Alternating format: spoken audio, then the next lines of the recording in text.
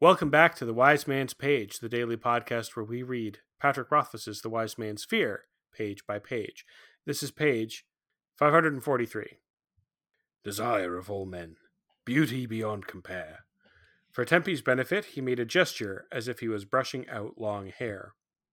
20 years ago, this boy's father and uncle were out hunting in this very stretch of forest as the sun began to set. They stayed out later than they should, then decided to make their way home by cutting straight through the forest instead of using the road like sensible folk. They hadn't been walking very long when they heard singing in the distance. They made their way toward it thinking they were close to the road, but instead they found themselves at the edge of a small clearing, and there stood Felurian, singing softly to herself. Kailanion luhail, dimari falanua, creata tukiar, tu alaranti, derela emanuen, loesi andalan, tunia voruholan, Felurian they. Though Dayton made rough work of the tune, I shivered at the sound of it. The melody was eerie, compelling, and utterly unfamiliar. I didn't recognize the language either, not a bit of it. Dayton nodded as he saw my reaction. More than anything, that song gives the boy's story the ring of truth. I can't put a bit of sense to those words, but they stuck right in my head, even though he only sang it once. So, the two brothers are huddled at the edge of the clearing, and thanks to the moon, they could see it was like noon instead of night. She weren't wearing a stitch, and though her hair was almost to her waist, it was real obvious that she was naked as the moon. I have always enjoyed stories about Felurian, but as I glanced at Hespe, my anticipation cooled. She was watching Dayton, and as he spoke, her eyes narrowed. Dayton failed to see this. She was tall, with long, graceful legs. Her waist was slender, her hips curved as if begging for the touch of a hand. Her stomach was perfect and smooth, like a flawless piece of birch bark, and the dimple of her navel seemed made for kissing. Hespe's eyes were dangerous slits by this point, but even more telling was her mouth, which had formed a thin, straight line. A word of advice to you. That's the end of the page. I'm Jeremy. I'm Jordana. I'm Nick. So I read Hespe's reaction as kind of hard to read. I think the anger is a little odd. I think the one that makes the most sense is she feels that he is describing something she is not and feels perhaps ashamed by it, and that shame turns to anger. I don't feel, or at least like my initial reaction here and on the previous reads until now has been that like Hespe is mad that he's paying attention to like another woman, which is weird because she's imaginary. So I think this new read kind of makes the most sense, but I want to hear what you think. No, I think that's exactly what I think is going on. He is describing Felurian, who is supposed to be like the platonic ideal of like a hot babe, right? Like the perfect woman. And Hespe does not see herself reflected in that description, and I think that it makes her upset. Because she's thinking, well, how could Dayton possibly be interested in me if this is the kind of woman he wants to bang? Yeah, I think that her reaction is kind of immature. Like it's not necessarily unwarranted depending on like what her life experience is, but like I don't know, like different people find all sorts of things hot. Like even if he thought Felurian was hot, it wouldn't mean that he didn't think she wasn't. Like, well, exactly, right? We know that Dayton thinks that Hespe is like the perfect woman, but he's just getting carried away describing a hot babe. I also think this is not a fault of Dayton. This is a fault of Hespe. This is Hespe in her own head.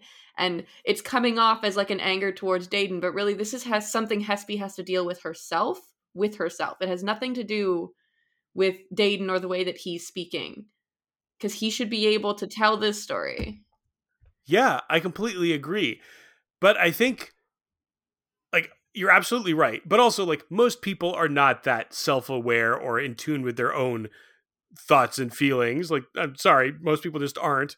But also, like, Dayton the person he's describing is like a stock character, right? Like he's not describing the way any real woman looks. He's describing an idealized version of beauty, right? And all his descriptions of her are like almost rote cliches, and he continues to do it on the next page. I'd like to read the song. Do it. Sure. The first thing that's interesting is that actually a couple of things about the story that Dayton's telling. I'll talk about this first because I want to get to the song is where most of my meat is. The first thing about the song is that, sorry, not the song, the story is that Dayton claims that he got the story from a boy not as old as Kvothe, yet the story is set 20 years ago. Oh, I was thinking that too. It's about the boy's father and uncle. Time shenanigans. Not time shenanigans. I think that Dayton is just like, I heard this story from a lad at that very inn. It happened in this very forest. But I think he's just telling the story with a bit of flair. I don't actually think he heard it from a boy at this inn. Well, then where did he get the song from? Well, that's what's interesting is that the song is actually the song that she sings. This has been preserved in this 20-year-old story. The song is word for word correct, which I think is extremely interesting. And I'd like to read some of the words out of the song. Well, before you do, I just want to point out that the likeliest explanation is that the story did happen and Dayton heard some version of it from this boy who told him the song, because Dayton says, like, yeah, the boy sang the song and it sounded just like that, and it's stuck in my head ever since. So, like, the story maybe did happen, but maybe the shape around the story is like something that has gotten told and retold down the years, but this specific instance of it did happen. Yeah, well, I'm sure it. I'm sure some version of it did, because as we know, it's true, all of it. The first thing in the song that is a word that we can recognize is Amauen. Amauen is a word that is spoken by the mercenary at the end of Name of the Wind.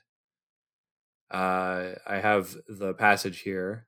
He says, Titauren skirloet, Titauren skirloet Amauen. Then it's in the song, and then later we will encounter Felurian using the word several times. She seems to use it to mean attention or look here. She uses it at least once when she is exulting joy, but it seems to me to mean pay attention or look or see. And then another word here that we have perhaps seen a version of elsewhere is Losi. Now, I'm not suggesting that Losi, the redheaded barmaid, is somehow an aspect of Felurian. No, indeed, I am not, although cool and fun, and kind of reminds me of Ravel Puzzlewell from the Planescape Torment, in which there is a great figure of myth who, it turns out, has these aspects littered throughout the planes, who are sort of like versions of her and don't know it. But that's not what this is about. I think it's more likely that Rothfuss knows what Losi means, possibly something like fire or attractive, or beautiful, something, and that he is sort of playing a little tongue-in-cheek joke for himself and having a bit of continuity within the story about the importance of names, or about names having the secret truth of a person.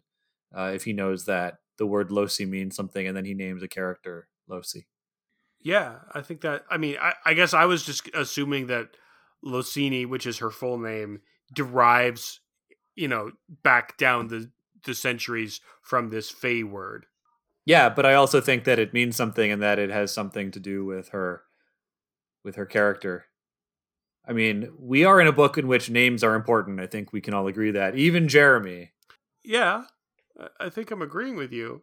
Yeah, I think we all agree. Good, then we all agree. Wonderful. Congratulations, friends. We have a letter today, if that's all. Yep. Mailbag. This letter is from Joe, who writes on page 506 to 509 regarding Tinkers. Hello all. The slow regard of silent things greatly changed how I think about the function and importance of Tinkers. I believe that Auri's comings and goings in the Underthing are analogous to the work of the Tinkers. Perhaps not as purposeful or as magical as Auri's comings, goings, and arrangings underneath the university, but still important. Tinkers go about helping things and people get where they need to be. It seems like the most professional of them are able to pick out what a person needs, and provide it to them while also taking some things from a given customer and moving them down the road, as we see the tinker do with Kvothe. Perhaps the greater purpose of all this traveling is to help right or wreck the world somehow in the interests of the shapers or namers. Would love to hear what you guys think. Signed, Joe. It's an interesting concept. I could be convinced. I certainly like it. I believe that Auri's compulsion to see things in their proper place is not a mental illness and is tied into magic somehow. And if there is a magic in the world about things being in their proper place, then the Tinkers certainly align with that. To me, the Tinkers are probably a solution that Rothfuss had to come up with in order to like get some stuff into Kvothe's hands, and he incorporated that into the fabric of his world because it's a great solution to have these characters who everyone knows just sort of travel around bringing you important things. And then to further incorporate that into a key character like Auri, that is great. Great writing. Mm-hmm. I'm not sure we're going to get a straight answer, but I believe Joe when he points out that Auri and the Tinkers sort of have some similarities in how and what they seem to do. I have nothing constructive to add. Yeah, I also have nothing constructive. I'm just mulling over this idea. I like the idea. I could be convinced, but that's sort of where I'm at. Well, you have at least until page 1,000 and something of this book to convince us on tomorrow's page. Of the Wind.